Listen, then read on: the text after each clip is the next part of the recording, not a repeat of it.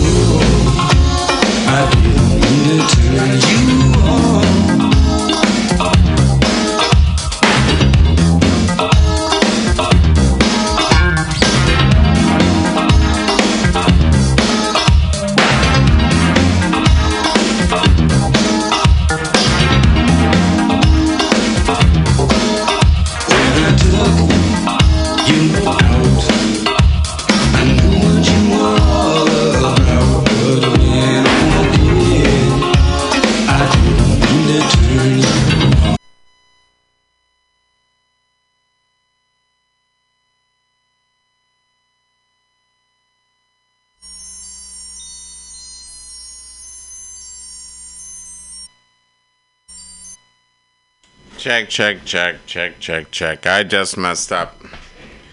I do that because I'm not used to I'm not used to YouTube on a computer. How dumb am I, right? Right? One would be like, alright, one would. Shut up. One would, one might, one would.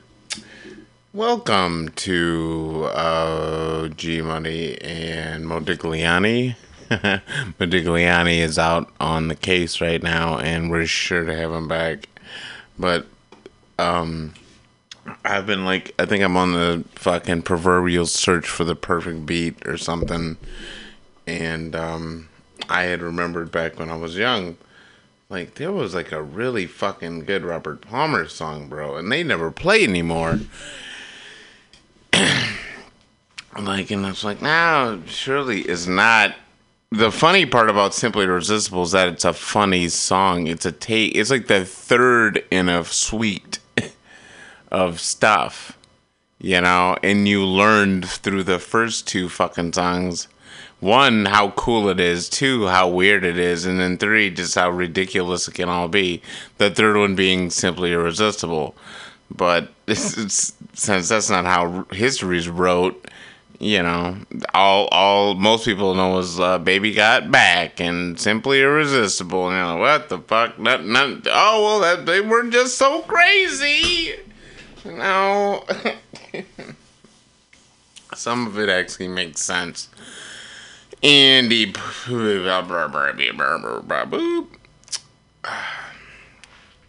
Woostein is on assignment, it looks like. And, you know what? I like this song so much. I'm gonna fucking play it twice. This time I'm not gonna interrupt it. Sorry, I got so excited for the next thing. I'll do it one more time. This is Robert Palmer's I Didn't Mean to Turn You On.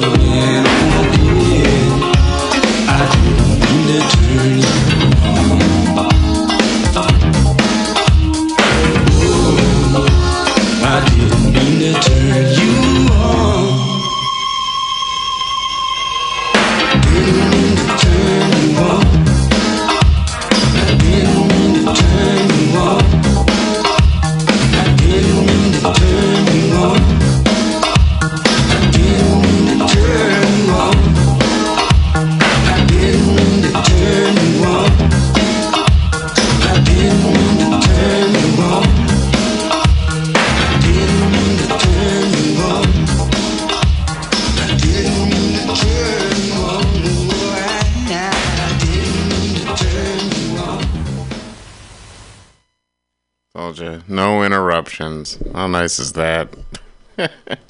Nice clean take. I was thinking like the other day, man, like, is it fucked up if you play songs like on your show? And I was like, no. I'm getting them off of fucking YouTube, right? They're not paying for shit, so who cares? You know, it's not like some licensing deal that's like, oh, well, you can just play every song ever written, and whoever uploads anything, that's cool. They're paying for it too. No, so fucking wait. If not, there wouldn't be 6 different versions of this same stupid song, right? But anyway, boop-a-doo-doo.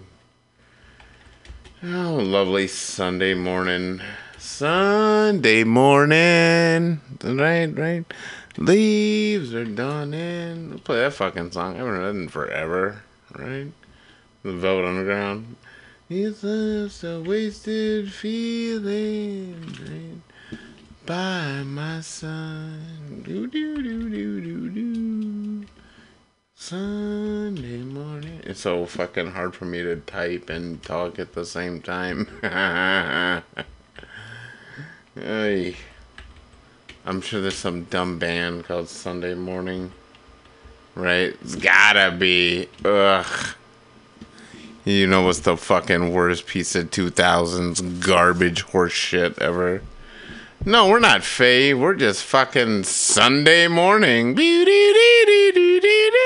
Fuck off, right? Boo. Boo. I skipped the fucking Air France video. That'd be nice. Alright. And a 1, and a 2, and a buckle our shoes. She easily glides.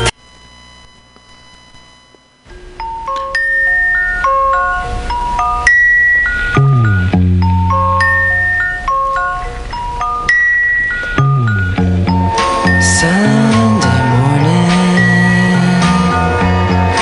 brings the dawn in. It's just a restless feeling by my side. Early dawning, Sunday morning. It's just the wasted years so close behind. Watch out, the world's behind you. There's always someone around you who will call. It's nothing at all.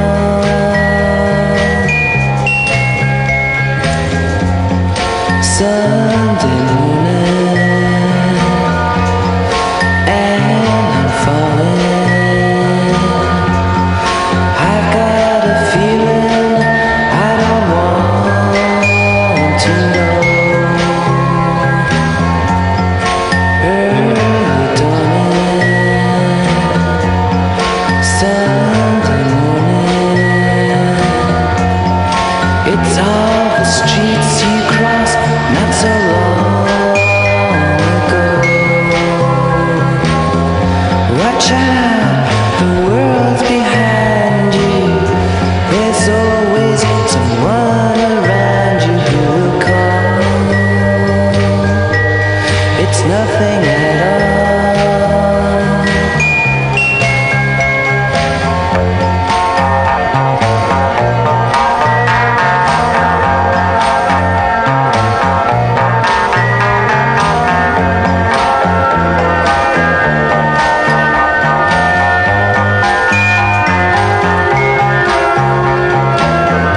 Watch out, the world's behind you. There's always someone around you who will call. It's nothing at all.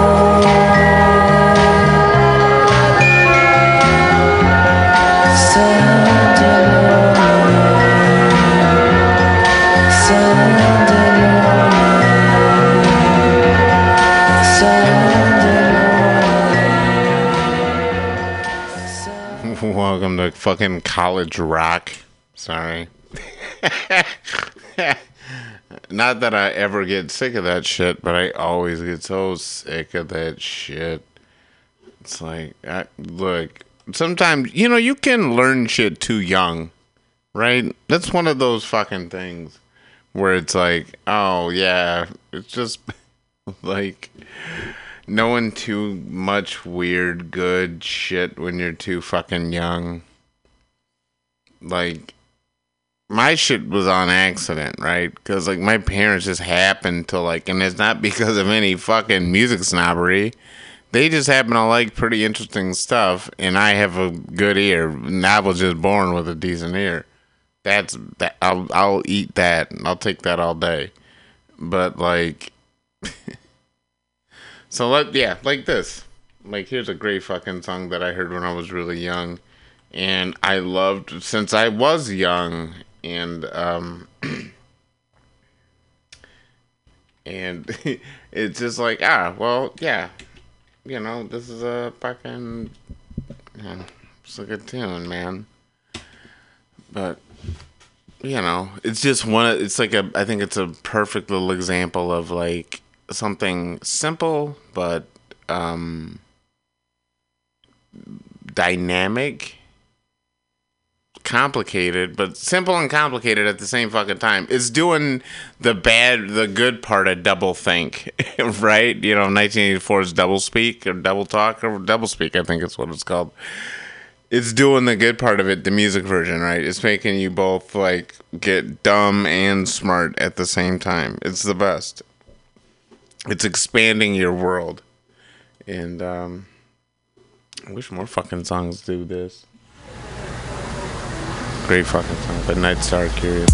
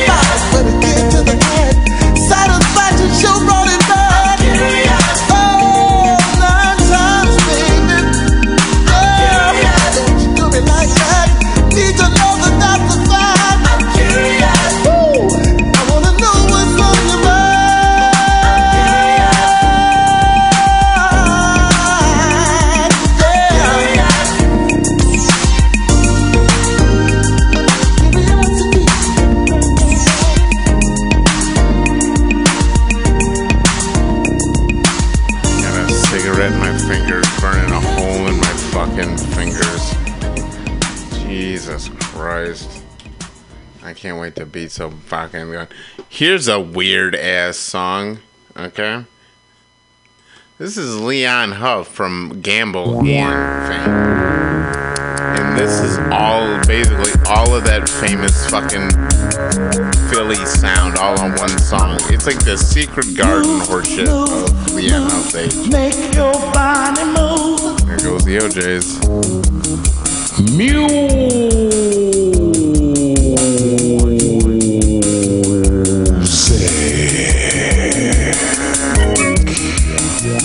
For the soul of man. I just wanna make your body move.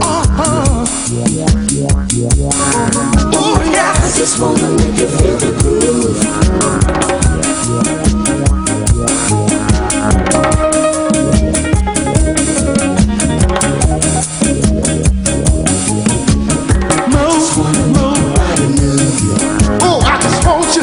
Make your body move, child. Come on. I just wanna make you feel the groove.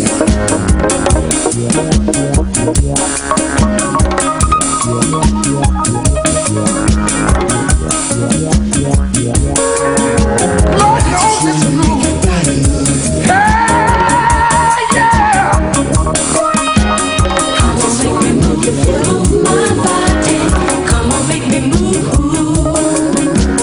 Come on, make me move. Make your body move. Come on. Whoa. Make me move. Come on, make me move. Move my body. You feel it? Oh, I feel it. Feel it. Wanna make your body move, move. I just wanna make you feel the groove.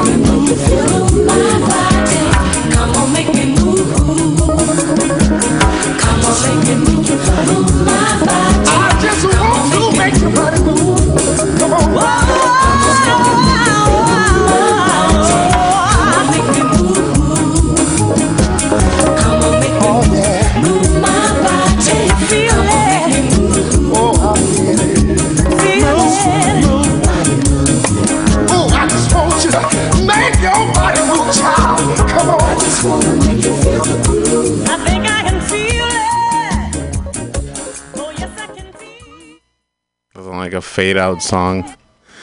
That one fades out on its own, but I got this big thing against fade out songs. It's like insulting if you've ever played a fucking song in your life.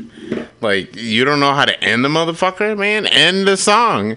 Nah, we'll just fade it out. Fuck off, man. It's so shit. Like, how, like,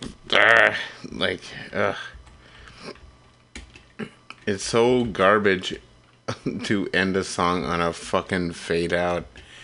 And, like, it became, like, de rigueur, like, somewhere in the mid fucking 60s or something. And assholes just still fucking do it, man. It's the worst. Literally the worst. Like, ugh. But anyway, who cares? Here's another band that fades out. But they fade in too. It's just as weird. But like Mary J. Blige, their live show is garbage, and you're like, well, what the fuck happened?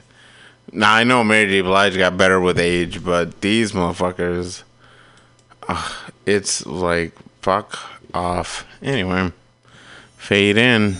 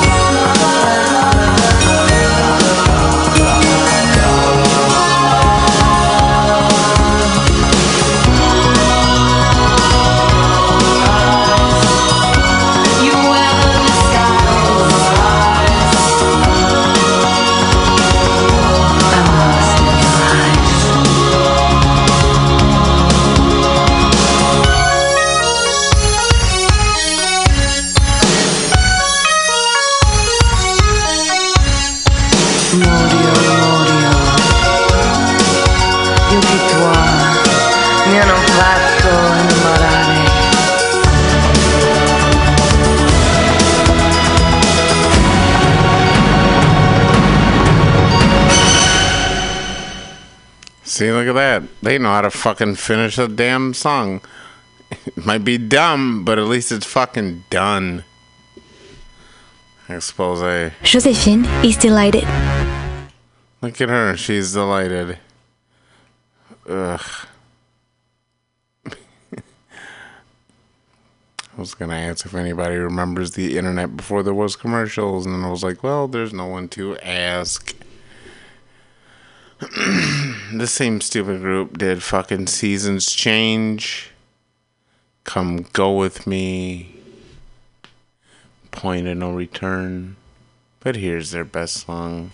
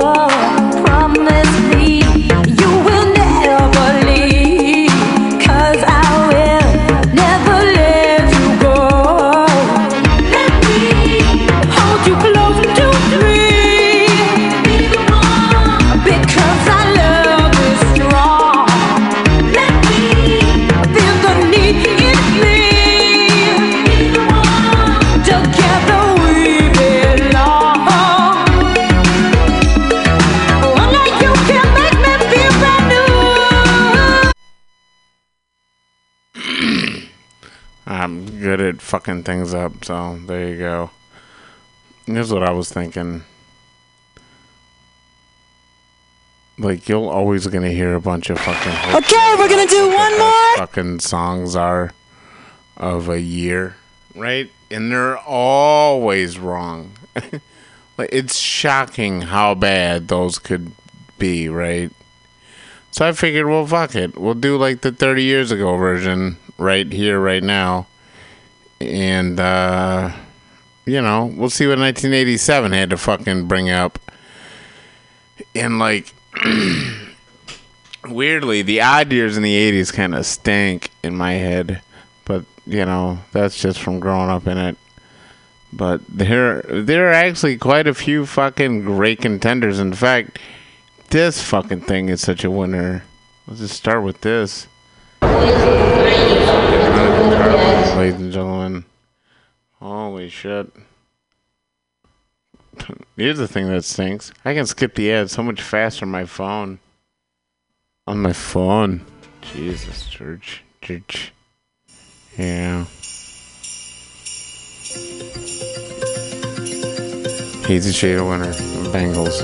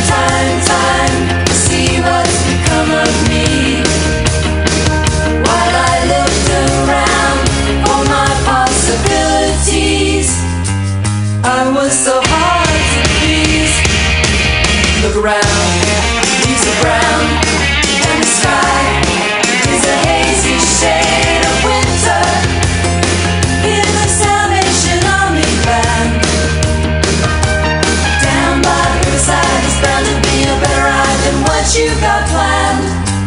Carry your cup in your hand. Look around, leaves are brown, and the sky is a hazy shade of winter. Hang on to your hopes, my friend. That's an easy thing to say, but if your hopes should pass away, simply pretend that you can build them again.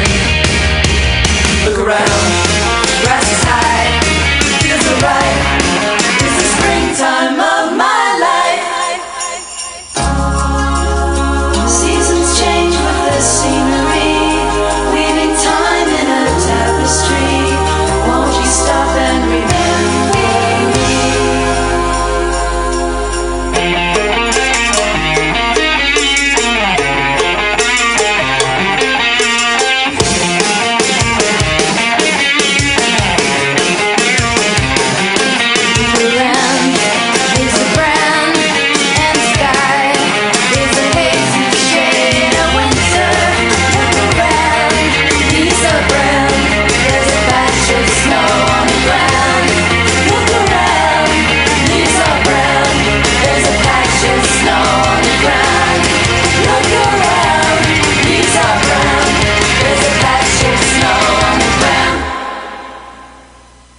There you go, another band who knows how to end a fucking song.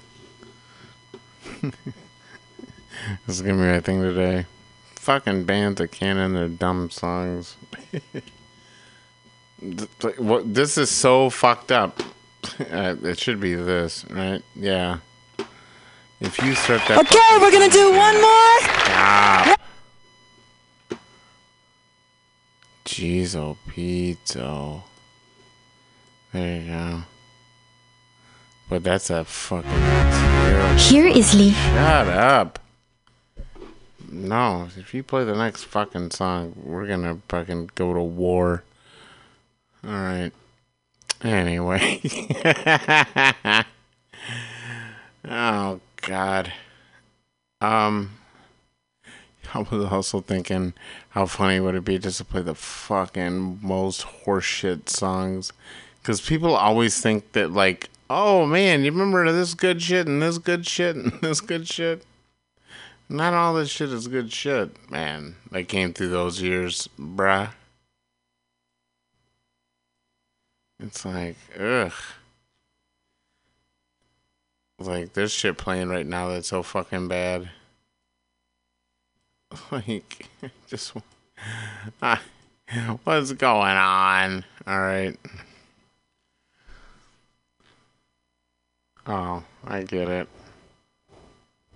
Ugh. 87, the fucking terrible ass year for just music in general. Janet Jackson and Herb Alpert, Diamonds. Like, I'm gonna play some. I don't think I've ever heard this fucking Janet Jackson song before. What the fuck? Here we go. You must have heard this. Come on.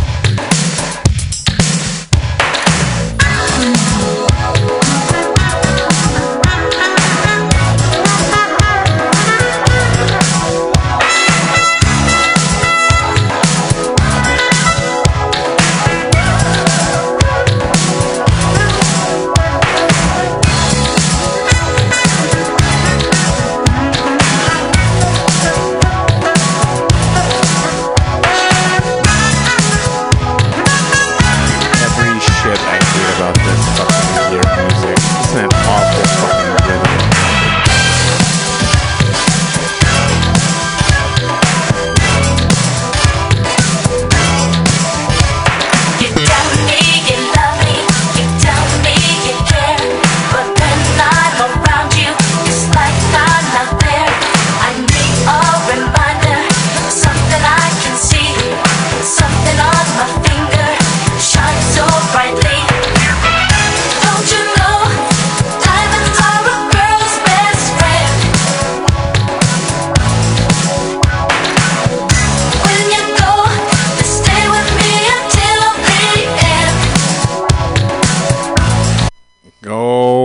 fuck yourself. Looking for the right flight? With so many different websites, it's hard to know if you found... Yeah. Can you believe that horse shit? Diamonds are on girls, but I know I've heard that horse shit somewhere. Oh, thank God it died. Speaking of...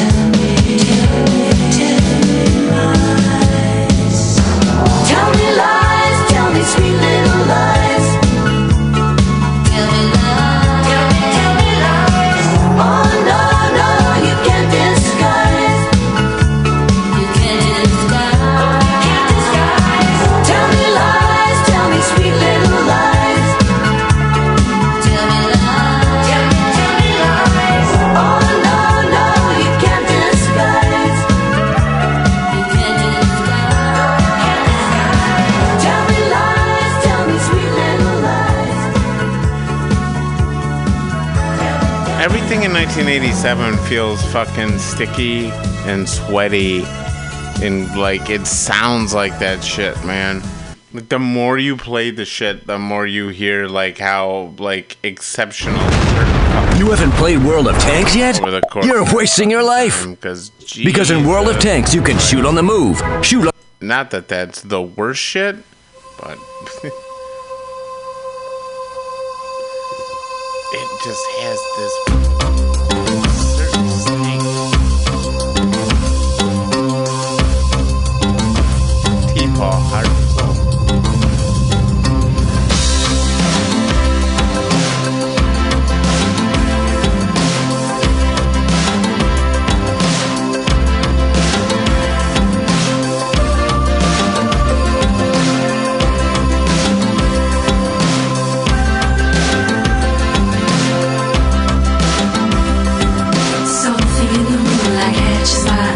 Shadow of a lover goes dancing by, looking for a little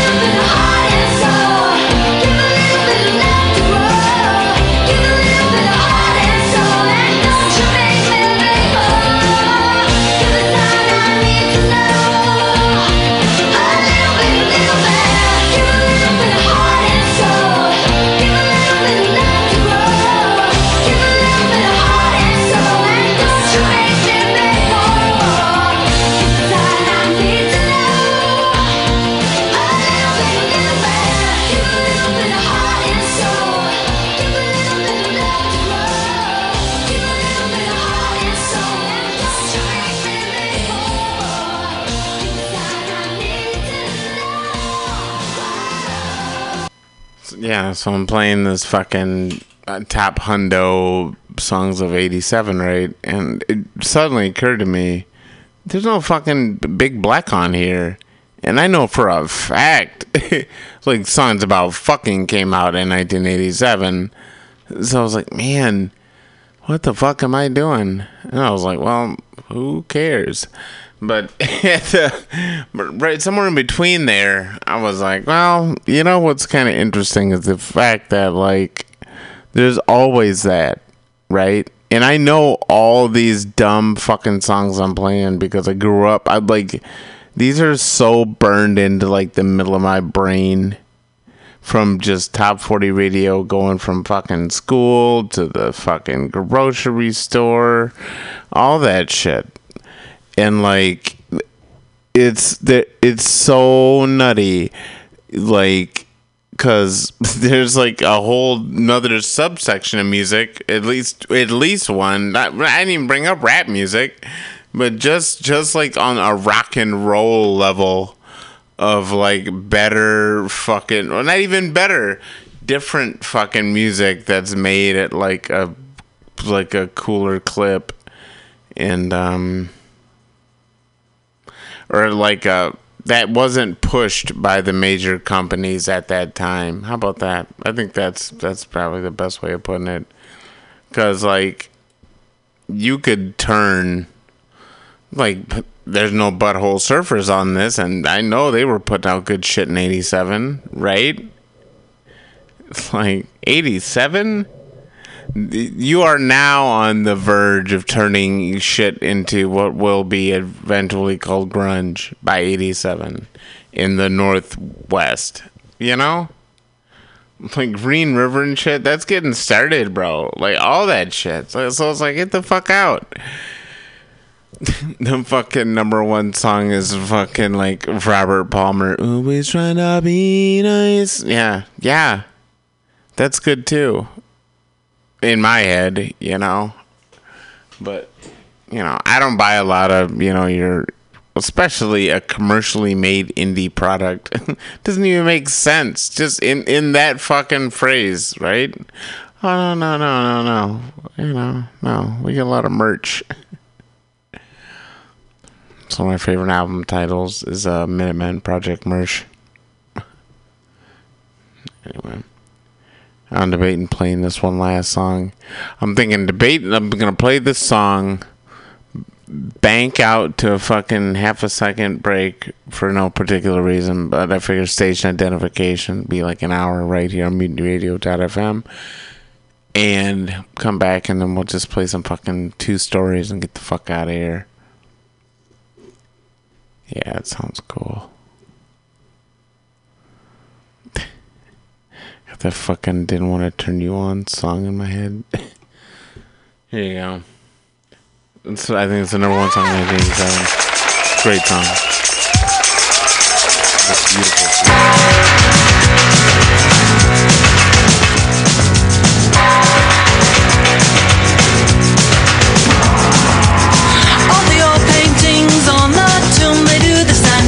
Don't you know, if you move too quick, they're falling down like a domino. All the buzz are men by the Nile. We got the money on a bet. Gold crocodiles, they snap their teeth on your cigarette. Foreign types with the hookah pipe say,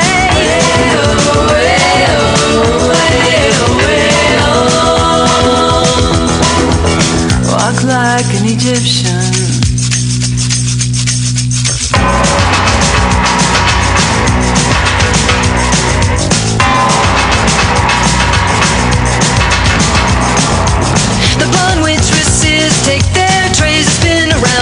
Across the floor, they've got the moves. You drop your drink, then they bring you more. All the school kids so sick of books, they like the punk in the middle band. When the buzzer rings, they're walking like an Egyptian. All the kids in the marketplace say,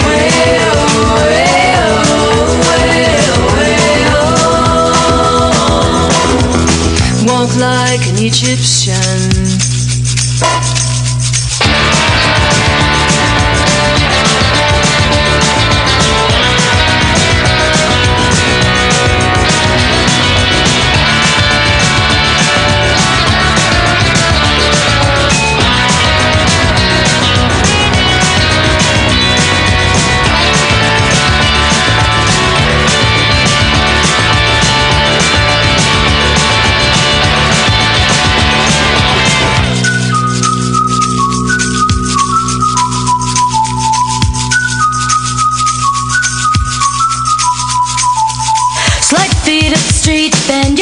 back, shift your arm, then you pull it back. Like it's hard, you know. So strike a pose on a Cadillac. If you wanna find all the cops, they're hanging out in the donut shop. They sing and dance. They spin the club grooves down the block. All the Japanese that they and the party boys call the Kremlin. And the Chinese know.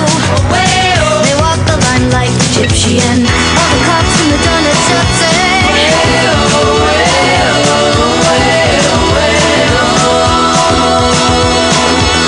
Walk like an Egyptian.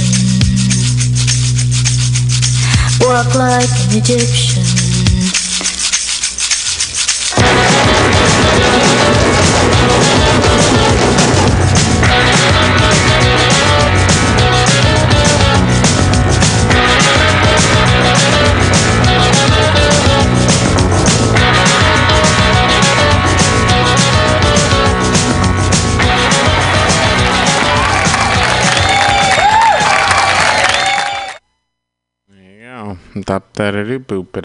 Boop.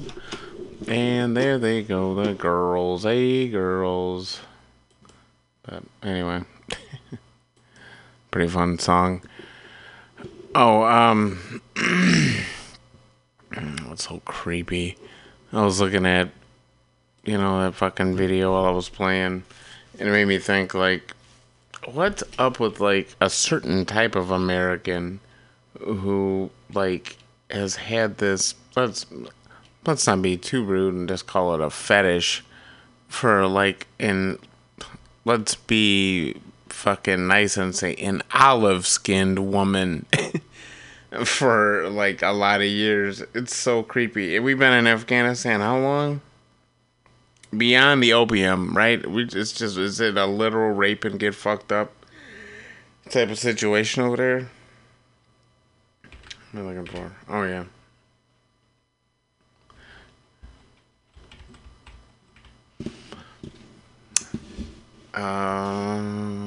What's that song go? What's that song go? I know that's not a thing. I'm so tired. What are you so tired for, George? Because I've slept like shit the last 2 days. Really? 3 days. Oh, wow. Well, gee. What are you gonna fucking... What are you gonna do about it? Get the fuck out of here and go to sleep. That's what I'm gonna do about it. I'm gonna do exactly this.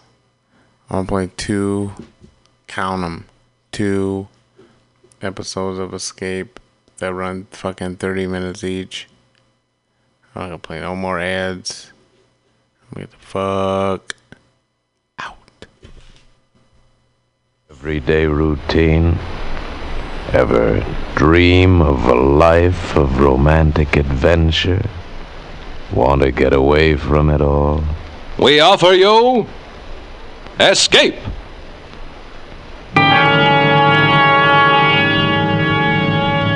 Escape, designed to free you from the 4 walls of today for a half hour of high adventure.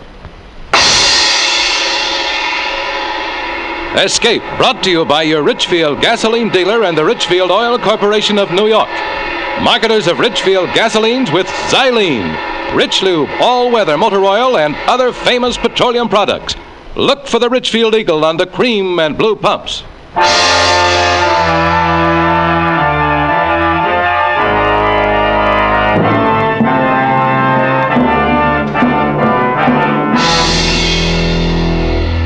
Tonight, we escape to the jungles of South America and a seething tale of terror and violence as told by James Poe in Bloodbath, starring Mr. Vincent Price.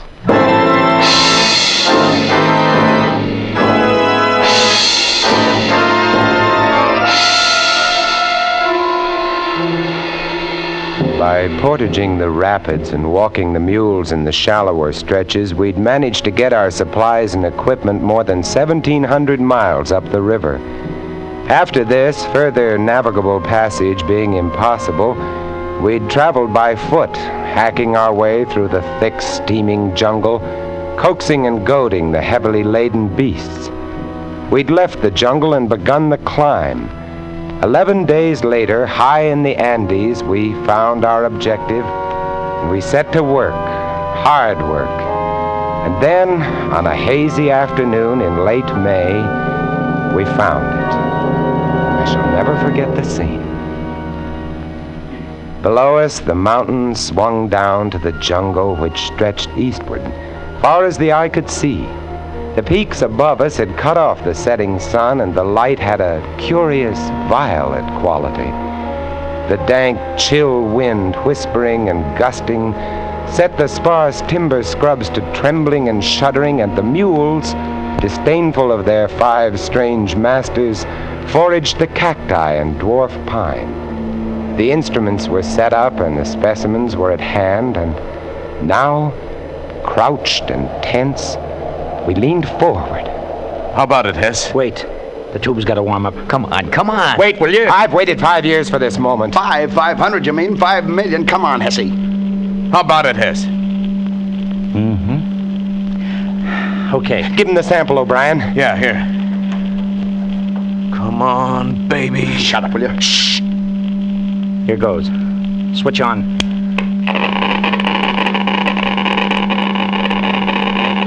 Holy cow. Good. It's fantastic. Fantastic. Yeah? Come on, Hesse. What's the word? Yeah, Hesse, give. Gentlemen. Unless this machine is busted, unless this Geiger counter has forgotten its multiplication table, we have discovered the richest lode of uranium ore known to man.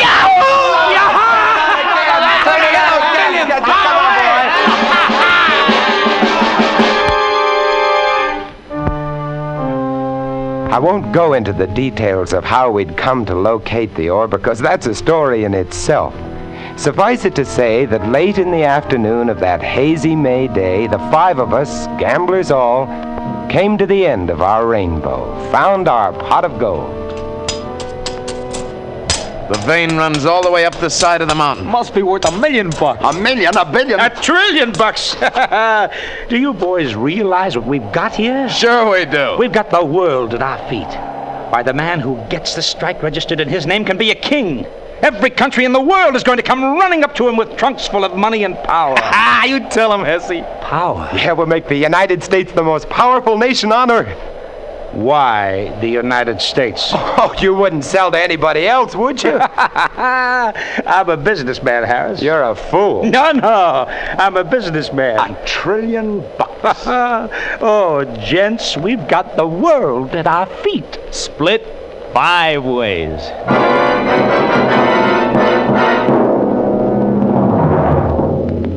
The world at our feet, split 5 ways. That night, as I lay huddled under my thin blanket, I wondered what it would be like, being a wealthy man. Wondered if it were really true. Wondered how it would affect the others, how it would affect me. In the morning, we were to set off on the long return journey down to the jungle and through the jungle to the launch and down the river to civilization. There we'd register our claim, purchase, if need be, the land, lease it perhaps from the government. Oh, millionaires, world at our feet. Uranium, enough to blow up the whole universe. Power. Harris, wake up. What's wake up, Harris, wake up. Oh, good morning, millionaire. Weems, wake up.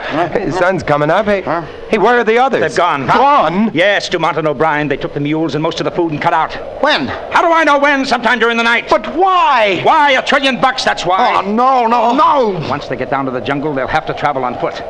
There's 10 days' march to the river. If they beat us to the boat, we're stuck with 1,500 miles of jungle between us and safety. 50? Impossible. We'd never make 100. That's right. We've got to catch 'em, or we're dead.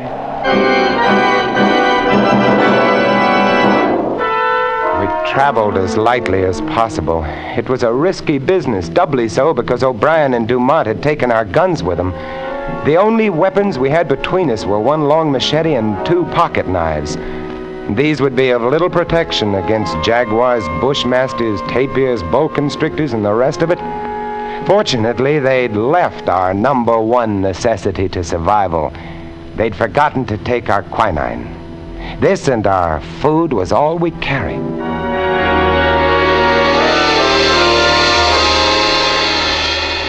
The long descent to the jungle was slow going on foot. It was here that we nearly gave up hope. We moved as fast as we could, but we were no match for men who were riding.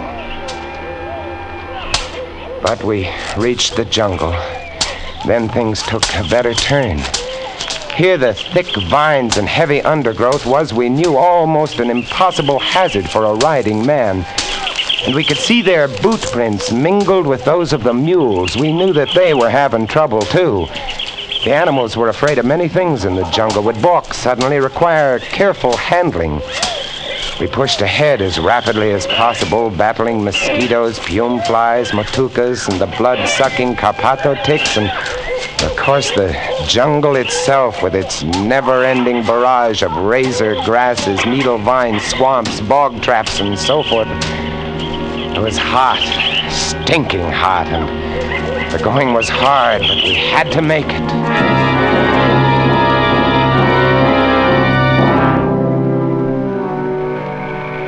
We couldn't travel at night. They'd taken our flashlights. We'd bundle up as best we could, protecting ourselves not from the cold, it was hot and muggy even at dawn, but from the mosquitoes, and as we progressed towards the river area, from the bats, vampire bats. Ever seen them? They're small, rather fragile-looking little things. By day they hang, heads down from the trees, wings folded like clusters of rotten fruit. By night, they hunt. They have razor-sharp teeth, bite like the finest steel scalpels.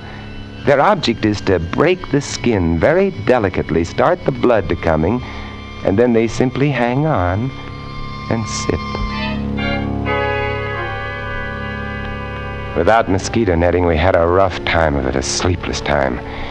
But we managed to keep on going. And on the 3rd day... It's no use, fellas. We can't make it to the river before them. We've got to, Weemsy. We've got to make it. He's right, Weems. And even if we do catch up, they got the guns. Shh. Huh? What are you stopping? Oh, quiet. I heard something. What did you hear? Shh. Gunfire. Yeah. Come on. They can't be more than a mile or two ahead. Come on. We ran through the jungle, following the fresh marks of the animals and the 2 men. And a half an hour or so later, we broke into a little clearing, and there was Dumont.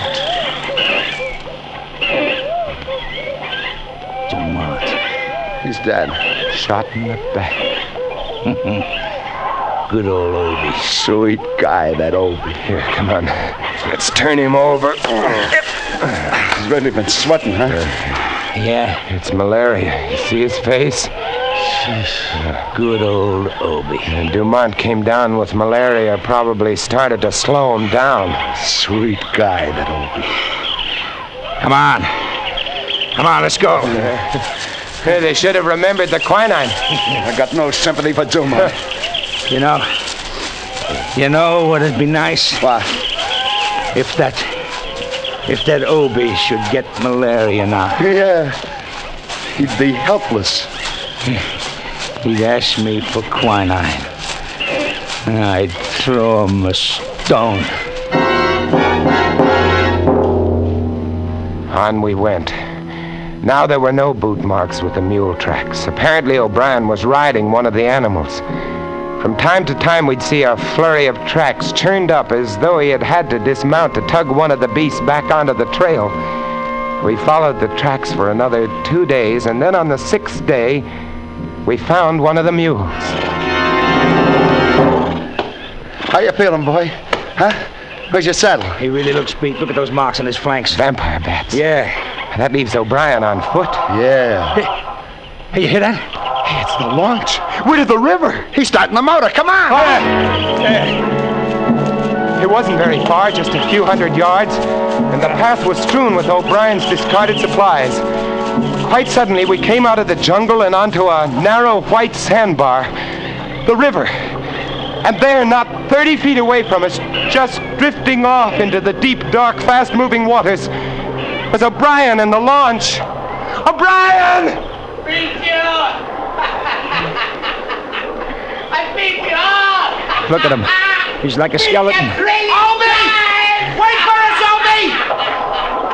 The launch lurched dizzily as it floated downstream. O'Brien was feeble, sweating, possessed. He had the fever, had it bad. Come on, let's go after him. You can't. This is piranha water. Cannibal fish, they'll eat you, haven't you? Yeah. Hey, Obi! Hey, you know me, Obi! Your old pal, Hesse! Hey, what do you say, Obi, huh?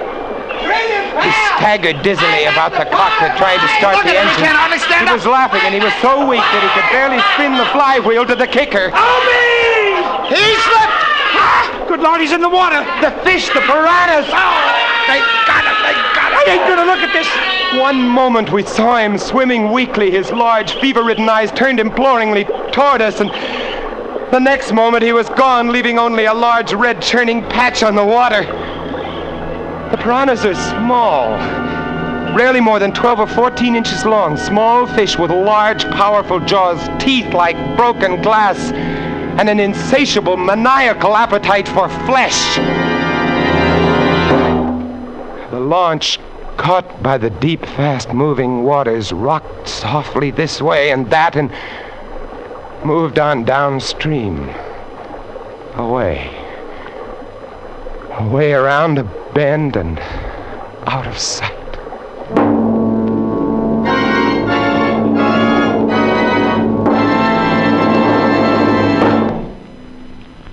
The march of science over the years has produced better than ever gasoline for your car. But now science adds one of the greatest gasoline components of all. It's called xylene. Xylene, a super gasoline component, adds two great qualities to gasoline. Xylene gives higher than ever anti-knock performance. Xylene means power. Today, every gallon of Richfield gasoline contains xylene. If you want a motor that runs quiet as a whisper, if you want pickup and power to spare, try Richfield gasoline with xylene. Your Richfield dealer offers a choice of two great Richfield gasolines with xylene. Richfield High Octane at regular price for the average motor, or Richfield Ethyl. Ethyl at its best for tip-top results in the highest compression motors. Drive in where you see the Richfield Eagle on the cream and blue pumps. Get Richfield gasoline with xylene. Xylene, one of the highest anti-knock components in gasoline history. And now we return you to Escape, starring Vincent Price.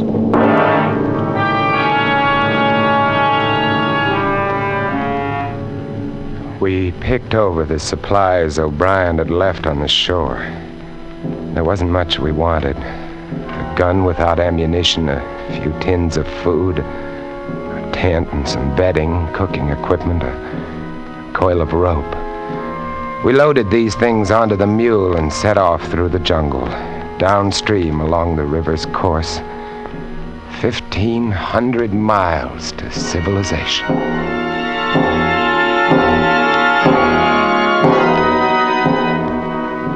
We had it tough.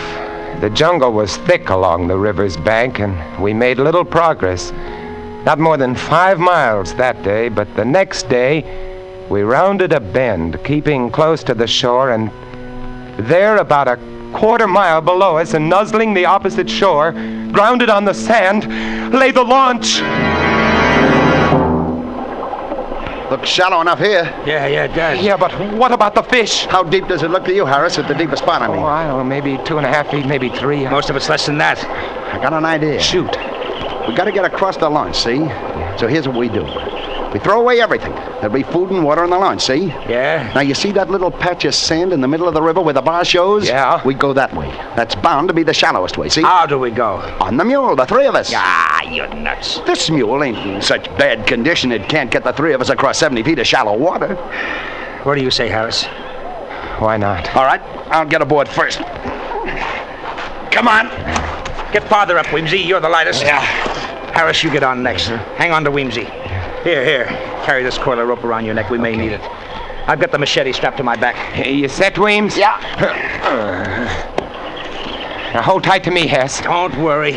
If I go, you go too. Yeah, and if he goes, I go. So let's hang on, gents. Yeah. Let's really hang on. As long as he's moving fast, he can't get at his legs. Ain't that right? He's not showing anything to him but hoofs and hair. Hold his head up, Weems. Don't let him look down. Now, you all set? Yeah, all set. All right, here we go. All right, get along. Come on, baby. I felt the mule lurch when he stepped into the water. The sand was softer here than on the shore. Sand, huh? Ahead, not 40 feet away, lay the little spit of land. The mule refused to run, couldn't run, and before he'd taken 10 steps, I knew he was too weak to support the three of us. From every direction in the swirling water about us came small, shadowy, dark shapes. Come on. The piranhas. Don't stop. Come on, baby. Keep moving, baby. Come on. Move along, baby. He can't do it. You gotta do it, baby. Come on. Sweet mother. What are those? The piranhas were churning the water about us, and coming in from beyond them were 4 or 5 long, dark shapes, 6 and 7 feet long, thick and wriggling. Eels, electric eels. They'll sting him. Get along to the bar. Get him to the sandbar. Faster, come on!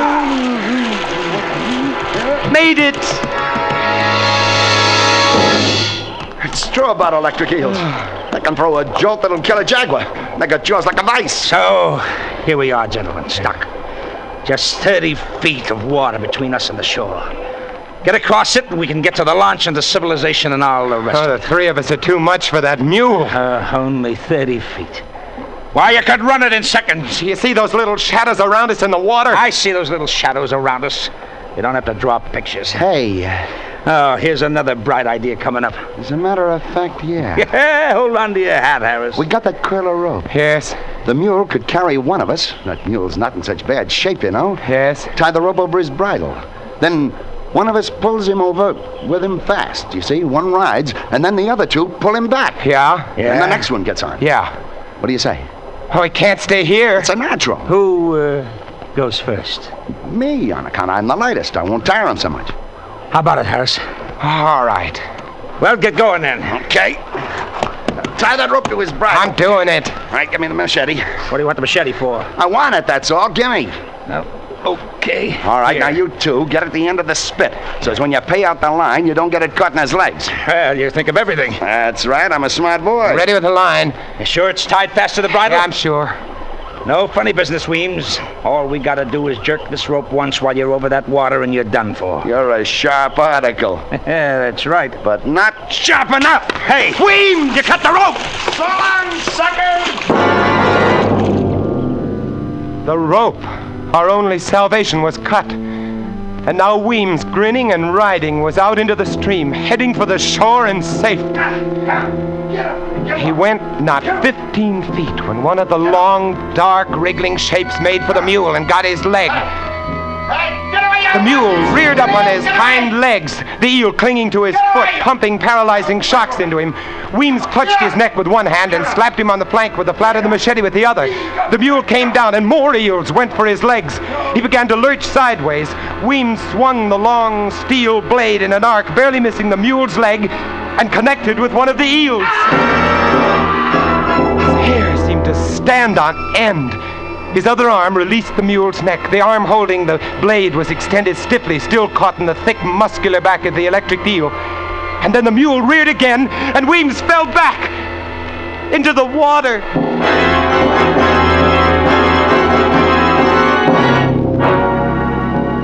The mule, freed of Weems, made the shore and vanished into the jungle. We turned away. No man could watch what was happening to Weems and retain his sanity. And so, there we were, Hess and I, on that sand spit which the river was slowly washing away. Night coming, vampire bats coming, and all about us, the electric eels and the little cannibal fish waiting.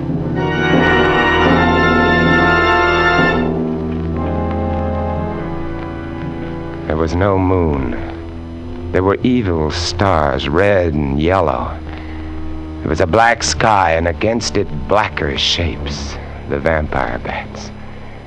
We waved our arms and kept them off, but again and again during that long and terrible night, they brushed against us, squealing and squeaking, trying to get us.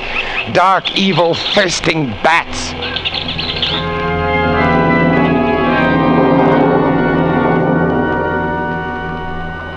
1,000 years later came the dawn.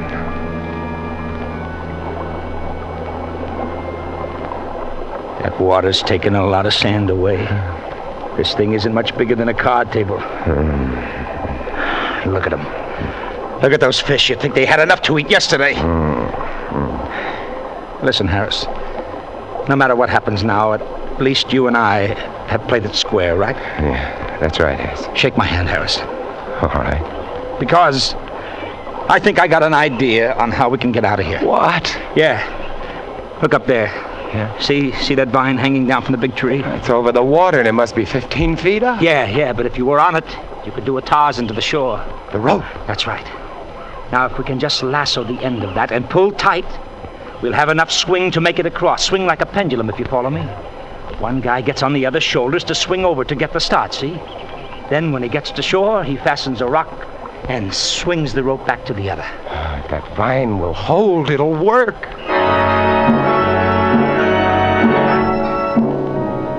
It took us 2 hours before we managed to lasso the end of that vine. And then we tested it again and again until we were positive it would hold a man's weight. And then we were ready. You stand good and steady now, pal. I'm going to go easy on you, but don't shake. Because if you spill me in that water, I'm a gone guy. I'm ready. I'm ready. Good luck. Here. I felt his feet leave my shoulders, and then he was off, skimming the water with his feet drawn up, and then, miraculously, he was on the shore. Good boy! Good boy! Yeah! Like a breeze, huh?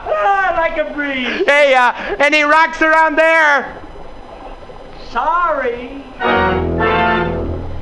He smiled at me and shrugged, and then looked down the stream at the launch. I knew that smile, that $1 trillion smile. It said, "So long, sucker." Don't do it, Hess. Send me the rope. You're too nice a guy, Harris. You and I would never get along. You can have it all, Hess. Every scrap of it. Only for the love of mercy, send me the rope. No, you'd want some. You wouldn't approve of what I mean to do with it. Hess! He stood there laughing at me and shaking his head slowly. But above him, just over his head, was another vine, thick and mottled, and it was moving. Look out, Hess! Hess! He didn't understand or didn't hear me. Just stood there smiling and shaking his head. The boa constrictor dropped heavily and accurately, a thrashing tangle of scaly musk.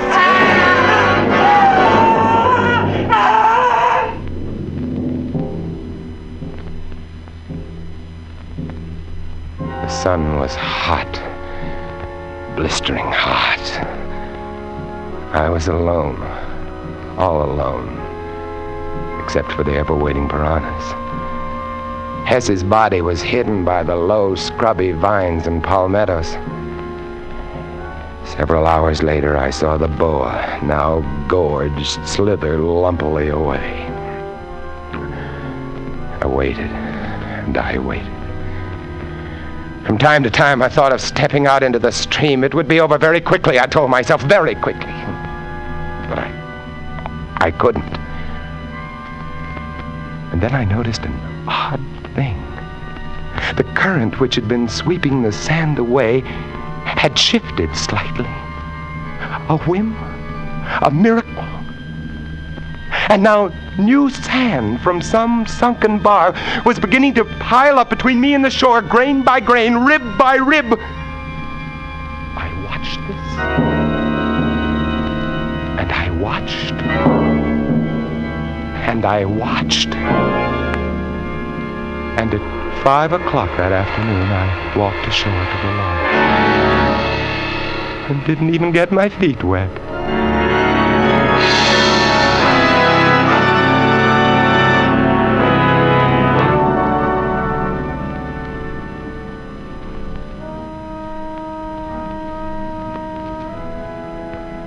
It's nice where I live.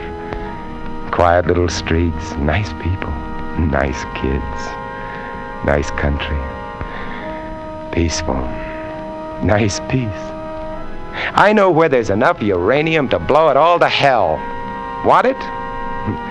Just go up the river. Up the river, it's for the taking. Ask Dumont and Obie and Weems and Hess.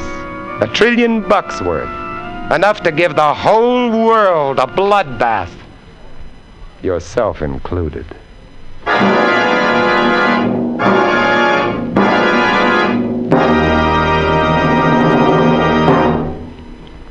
Warm summer weather makes you think of baseball games, picnics, and holiday driving. But be sure your car's ready when you are. Get Richfield All-Point Safety Service, the service that puts your car in top shape for warm weather driving.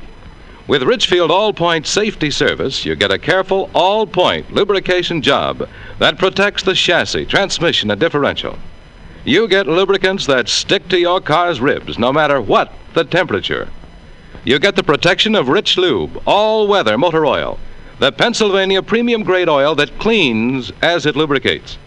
You also get a safety check of batteries, spark plugs, tires, and radiator, and expert service if your car has automatic transmission. The Richfield gasoline dealer is specially trained to protect your car against wear and breakdown. So get Richfield All-Point Safety Service tomorrow. Look for the Richfield Eagle on the cream and blue pumps. Escape is produced and directed by William N. Robeson, and tonight starred Mr. Vincent Price. Bloodbath was written by James Poe. Others in the cast were Wally Mayer, Ted DeCorsia, Paul Frees, and Tony Barrett. Special music arranged and played by Ivan Ditmars. Next week. You are groping your way slowly through the dark hold of a ship at sea, moving carefully, step by step, dreading to find what you know is there. Death in the form of a deadly bushmaster from which there is no escape. Next week at this time, the Richfield Oil Corporation of New York invites you to escape to the Caribbean and a grim voyage of impending death, as Martin Storm tells it in his exciting tale, A Shipment of Mute Fate. Goodbye, then, until this same time next week, when once again we offer you Escape. Tom Hanlon speaking. This is CBS, the Columbia Broadcasting System.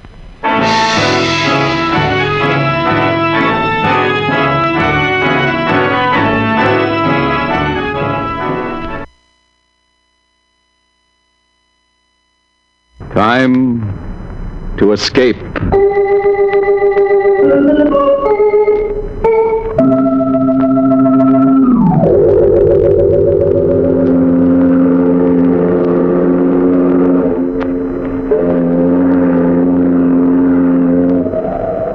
Escape from now, from here, from yourself.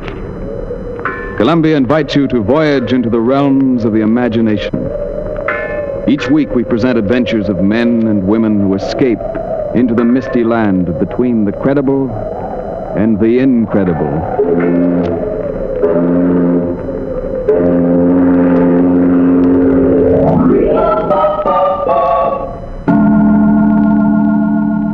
Tonight's story of escape tells of a dummy with a wooden head and wooden arms and even a wooden heart who served a master until one day this master heard him say, "I've had enough of you. I don't need you anymore."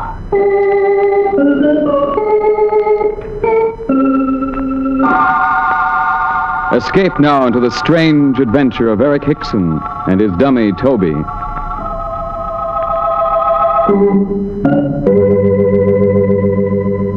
This is a story told backstage in many an English music hall and London cabaret, when the performers are sitting around waiting to go on, or when they finish their evening show. Nobody ever knew very much about Eric Hickson, though many of the turns had played on bills with him. Mostly small-time acts, for it was only at the end of a long, difficult trail that Hickson reached the fashionable West End. It was the night after Hickson's opening at the Kit Kat Club. The act which preceded his was just finishing. But instead of taking his position in the wings, Hickson was still sitting in his dressing room. On his knee was his partner, Toby, a small wooden ventriloquist dummy with a painted face. I say, Hickson, what's holding you up? You're on in a minute. Are we? Of course you are. We've got a splendid house out there, and I want to introduce you. Wait, Bigelow. Well? We can't go on. What? We can't. It's quite impossible. What nonsense is this? You hear the dances are going on. It's You follow Toby, them. Bigelow. Toby. He refuses to talk. Toby, your dummy? Yes, I can't get a word out of him. Hickson, what is this? A rib? Certainly not. Well, you're a ventriloquist, aren't you? At least you were last night. Let the customers talk and hold hands. Huh? The stage is just as empty when we're on it. Toby. Hickson, what the devil are you up to? Go on, Bigelow. Get out there and tell them we're not appearing. So your dummy won't talk, won't he? It's the very first time he's spoken all evening, I swear it. Who'd want to say anything ever again after those reviews we got on our opening last night? He knows he's beyond his depth here, Bigelow. He's frightened. Stop this gagging. Of all nights when you should want to be particularly good, with Mel Baxter in the house. Mel Baxter? The American ventriloquist? Yes, the star of the American Wireless. And he married that gorgeous blonde in his last picture. Yes, she's with him at the table out there. What kind of nonsense am I talking to this dummy? Dummy yourself. Go on, big mouth. Get out there and introduce her. I want to see Mel Baxter.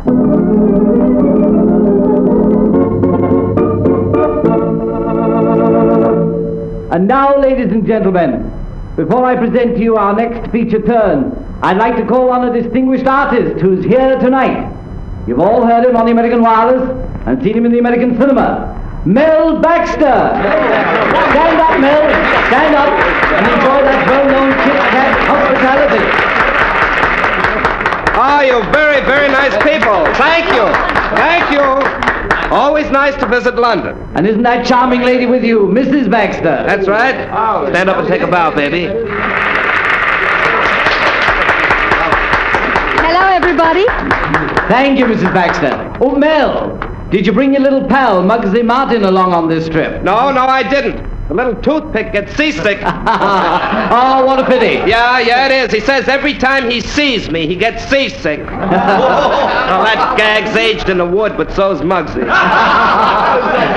Well, I'm sure Mrs. Baxter is a much pleasanter burden on your knee, Mel. Thanks ever so much, and have fun. And now, ladies and gentlemen, I want to bring on an act that should make our American visitor feel lonesome for the missing Muggsy Martin. Our own British ventriloquist, Eric Hickson, and his talking timber, Toby!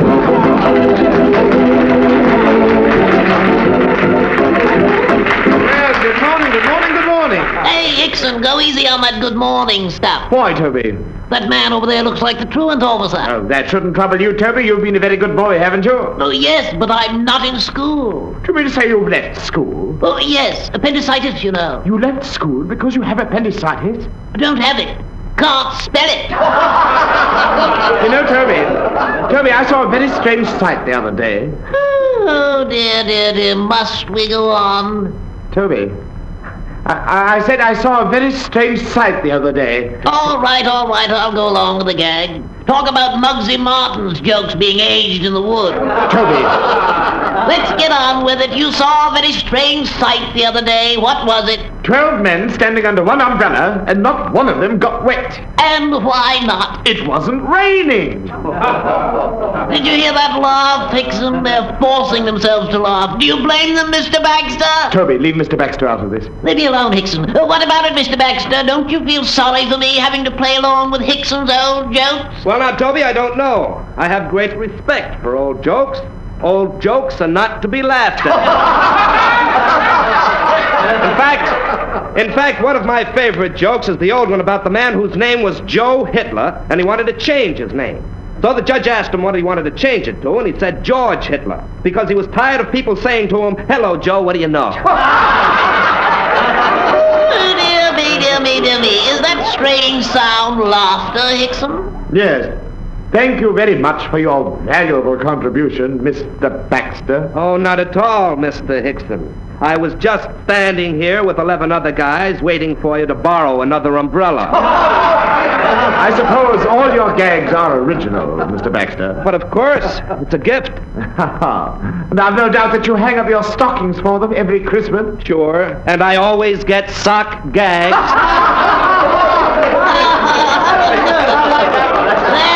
There, Hickson. You'll see what happens when you try to top a real comedian. And Mr. Baxter will go right on top of you for the rest of the night. Give up and get off, Hickson. Give up and get off.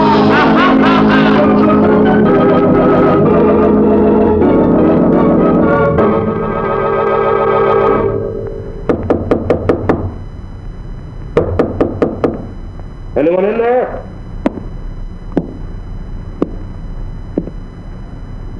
Who is it? No, Baxter, Hickson.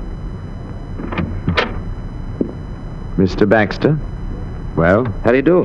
Mind if we come in for a minute? All right. If you like. This is my wife, honey, Mr. Hickson. Mrs. Baxter. Hello, Mr. Hickson. Won't you sit down? Just throw that dressing gown on the floor. Oh, thanks. Well, so this is your boy, huh? Nice carving job. I'm very handsome. Don't you think so, Mrs. Baxter? You're a dream man, Toby. Who made him for you? Don't put your hands on him. Oh, I'm sorry. Haven't you done enough damage tonight? Oh, now look, Hickson, you asked for it out there. I asked for nothing. It was Toby got me into that. Toby? Oh, now, Toby, aren't you ashamed? I asked you not to touch him. Mr. Hickson, you don't think Mel would steal him, do you? I can take no chances. Well, you sure take him seriously, don't you? Well, relax. I do all right with Muggsy, my own dummy. So I've heard. Yes. And you sure surprised me with that little act out front. Your own part in it surprised me. My part? Well, you wanted some kind of comeback, didn't you? You asked for it, Mr. You needn't Hickson. explain anything. You see, Mr. Baxter, Hickson's attitude requires a certain amount of sympathy. He's quite aware he's not our equal. Oh, now look, Keep quiet, Hickson. Toby. Mr. Baxter, just why did you come to my dressing room? Well, professional courtesy. If you've come here to make some sort of a bargain to buy Toby, it's no use. You can never have him. Now, wait, Hickson. Yes, wait, Hickson. I won't have it, Toby. Never, never. Whatever the Baxters have to say to me is my affair. Why don't you pretend you're a gentleman and make a graceful exit? Oh, really, Toby, if you're trying to make me look ridiculous... I'm succeeding. Yes, I know. Now go on over behind the screen and get your makeup off. Very well, but I warn you. Beat it! Pay no attention to him, Mrs. Baxter. Mel, I don't. I don't understand. This fellow's amazing. Yeah, me neither. 1 second. I was just sitting here thinking about gravity. Gravity's a funny thing. Like, the older you get, the more I think you really get to understand fucking gravity. Right? When it's like in your fucking 20s, you're like, gravity, yeah, gravity, right? Like gravity, like in your teens, you're like, gravity bongs, gravity, cool, man. Oh, wow, yeah, that's what like makes the ties work. Yeah, I get it, boom.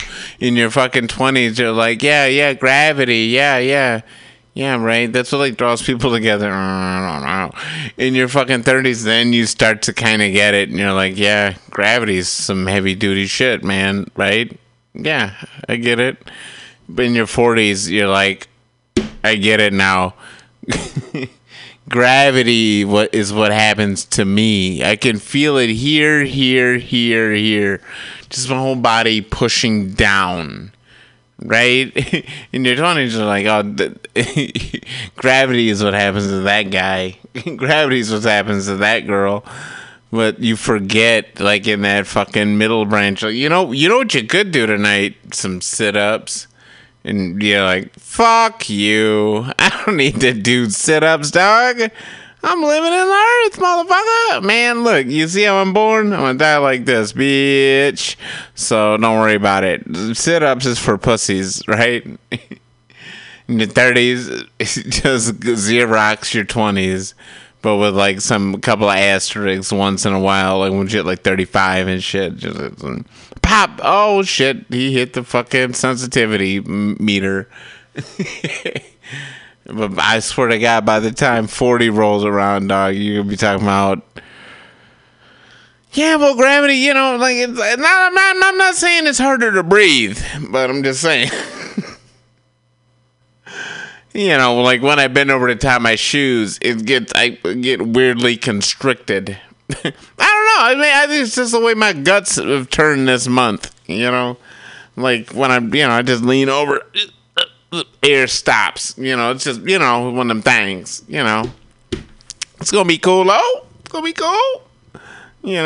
Fuck it. Yeah. So, yeah, that's what I was thinking about Gravity, dog. Gravity's fucked up.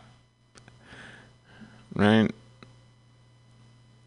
I heard some horse shit, and I have not read anything about it, so you can go look this up.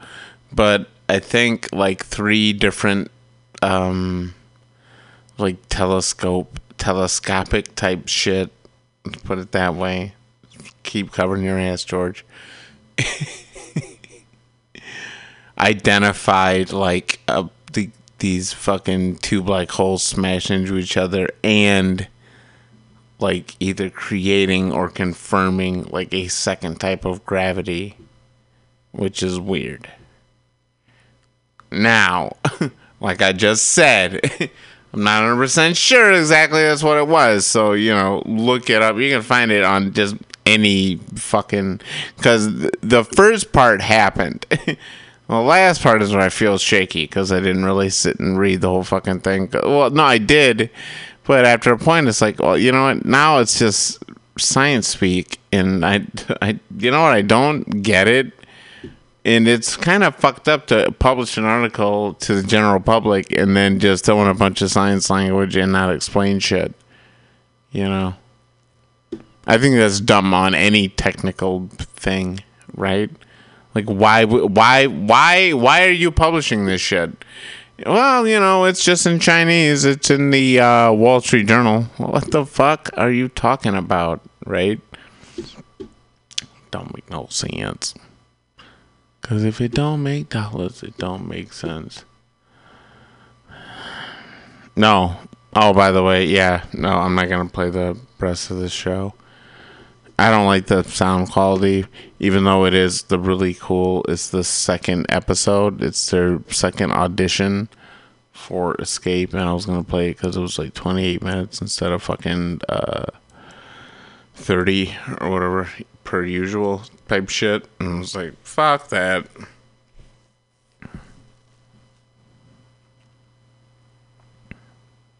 No.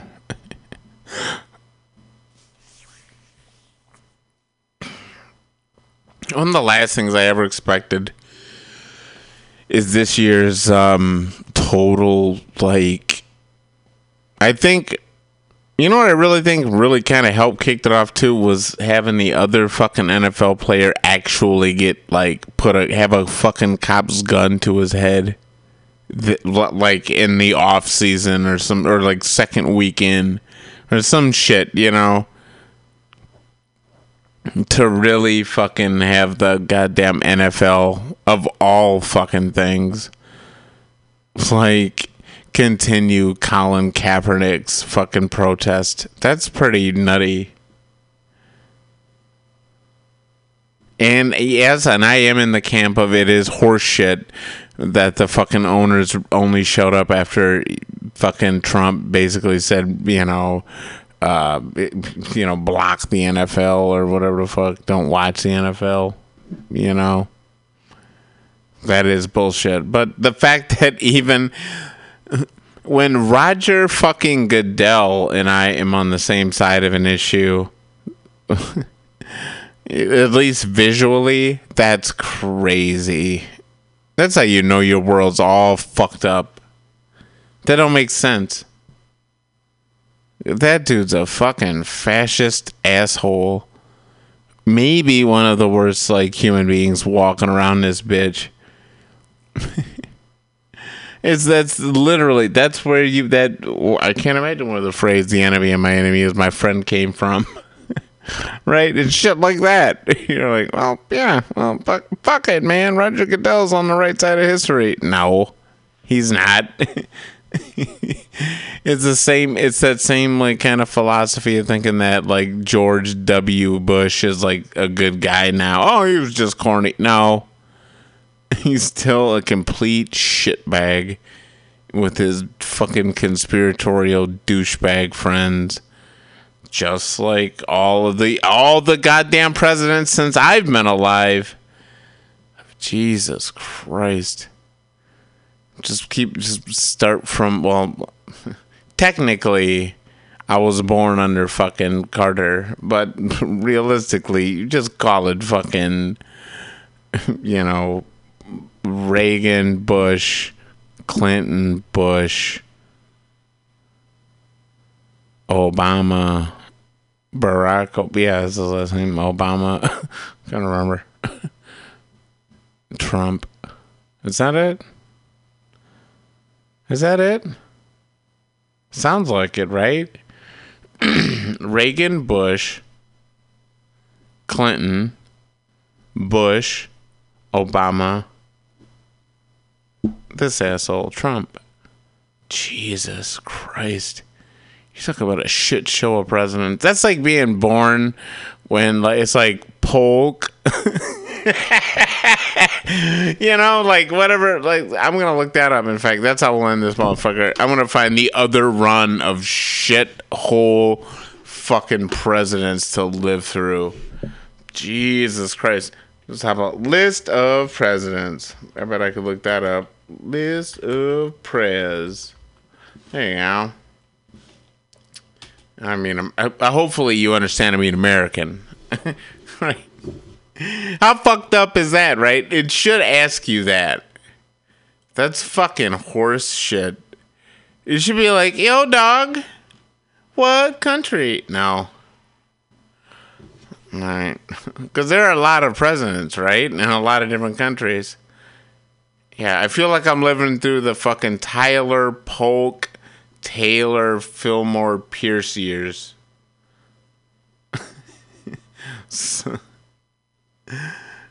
It's like I was born under Johnson, had to deal with fucking Grant, Hayes, and Garfield. Now it's Arthur's time, and it's shit. And up next is Grover Cleveland. Thank God he dies in office. Right? It's the worst. Isn't that crazy? There's a lot of stretches of shit presidents the longer you look. If you know. People always like, that's how people always think of shit. Because people are like disaster fucking matriarchs or patriarchs or whatever the fuck. So it's like, oh, they either think of all the great shit. So they're like, oh, it's Washington, Adams, and Jefferson, and Madison, Monroe, and, you know, and blah, blah, blah, blah, blah. Right? They might go Jackson and Van Buren. You know, all the fucking names, you know. They might throw Polk in there just to show that they're hip and shit. Fucking Lincoln, you know, Grant, you know what I'm saying, right? Rutherford B. Hayes, right? Blah, blah, blah, blah, blah. Roosevelt, Taft, you know what I'm saying? Wilson, right? You know, all this horse shit. And those all terrible people. Ugh. And even when they get their pictures in here, they're just as shit. Ugh. Anyway. Yeah. Even his fucking picture at the end of this thing doesn't make sense. You get like all the presidents and then you get this shithead.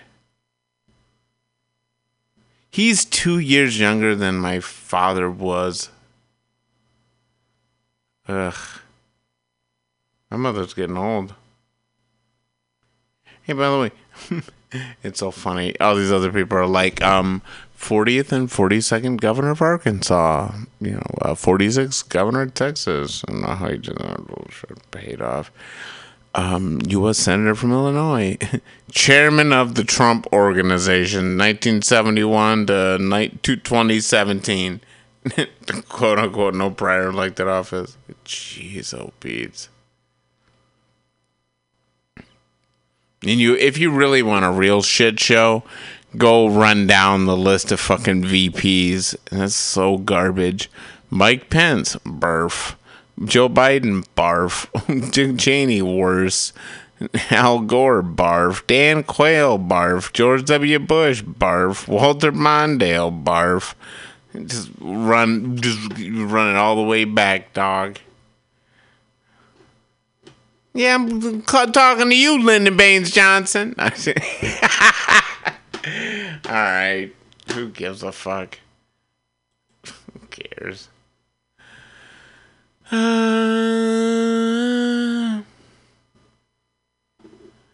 Well, I don't hardly know ya. I'm waiting to show ya. Fuck it. Let's walk out like you walked in. With the fucking, I didn't mean to turn you on because this is the shit. And with the clout, right? Yeah, with the clout. And we out. Peace.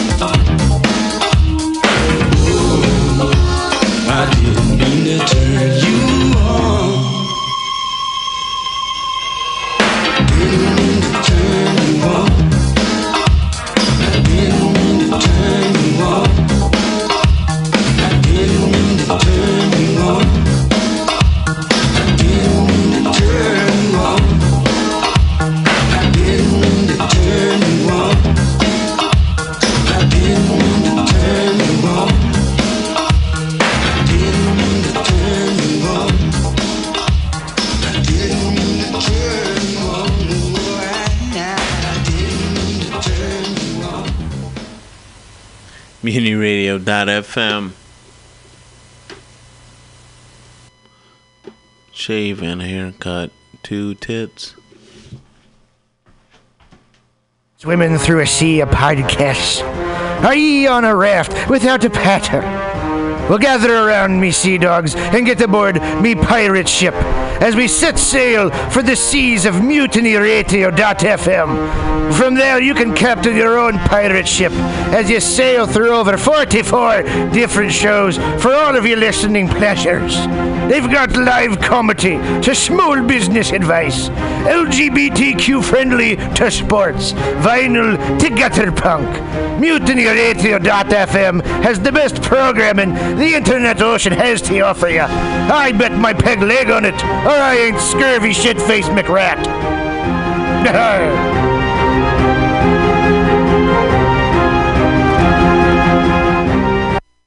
Let's watch a full-length movie on YouTube with Michael Spiegelman. I'm Michael Spiegelman. And I am Carl Not Spiegelman. Join us every Sunday, 2 to 4 p.m. Pacific Standard Time on MutinyRadio.fm for Let's watch a full-length movie on YouTube. We watch the best movies that aren't they good? Well, they're chosen by Here's you. his theme song again. Bye. Okay, bye. Watch a full-length movie on YouTube with Michael Spiegelman.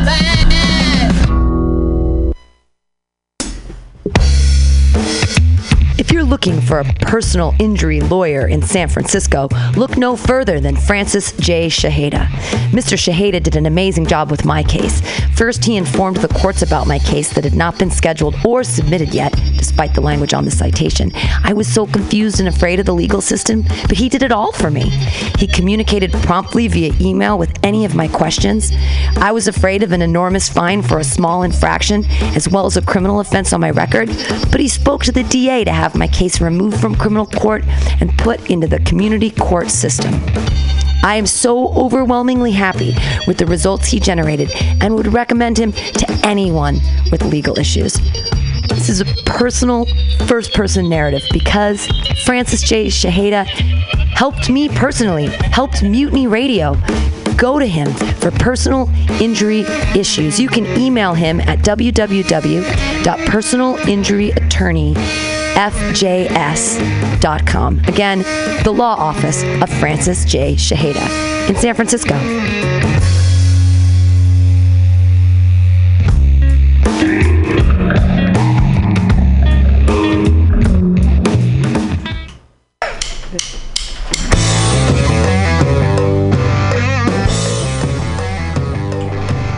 Do you need an awesome and underground space for an event? Look no further than MutinyRadio.fm. Our 30-seat flexible space can accommodate your acoustic band, birthday party, comedy show, dance party, karaoke super fun, theater event, fundraiser. If you think it, we can do it. You run the door and promotion, we run the sound, space, and podcast. Rentals available Thursday, Saturday, and Sunday from 8 to 10 at Mutiny Radio FM's performance space at 2781 21st Street in the Deep Mission at 21st in Florida. Contact Pam at pamsadai@hotmail.com for more options and booking dates. Incredible socialist prices so you can be creative in a free speech space without breaking the bank. That's Mutiny Radio Rentals every Thursday, Saturday, and Sunday from 8 to 10. Book your event now. Trying to hurt me, but boy, how it burns me whenever she touches me. And oh, I feel so lucky. October 6th, come join us at Pamtastic's Comedy Clubhouse for Johan Miranda.